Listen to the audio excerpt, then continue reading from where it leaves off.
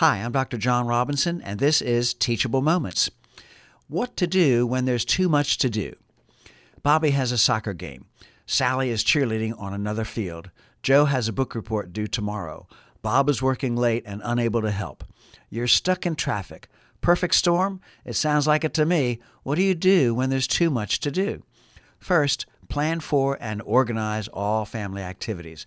Try not to commit anything to memory. A delightful person was going bonkers some time ago and fussed at me. She said, sometimes you have more on your mind than you have a mind for. What a profound wisdom. If you try to keep lots of things in mind, you are likely to lose some of them. Second, maintaining a family calendar in the den or kitchen of your home will be the place to tag all coming events and activities. Such a calendar is a great planning and organizing tool. Ideally, it is a dry erase surface with squares for each day of the month, big enough for anyone to list an event or activity in the square. Your youngsters will love marking their own events and activities on the calendar. Third, use the family calendar daily, but refresh the content as part of a weekly family meeting. Sundays after church, during lunch, is often a great time to gather. Talk about what's happened the previous week and what's coming up. Encourage your children to elaborate on their events and brag on them when you can. Use active listening when you feel anyone's emotional fever rise. Stay on task for completing the list of activities and events for the coming week.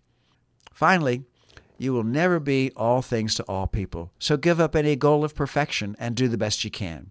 Also, wherever needed and possible, delegate, and delegate. You can't be there for Bobby, Sally, and Joe when their activities overlap and are at different locations. You can coordinate with other team parents and structure Joe's book report preparation ahead of time with rewards and consequences based on his effort. If you are able to get to Bobby's game today, alternate and get to Sally's cheerleading next time there's a conflict.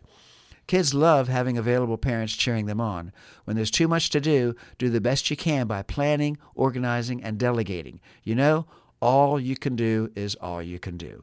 I'm Dr. Jonathan C. Robinson, licensed clinical psychologist and Christian author, and this has been Teachable Moments. Teachable Moments, Building Blocks of Christian Parenting is available online at AmazonBooks.com and in local and national bookstores. More on Dr. Robinson at tmcpinc.com.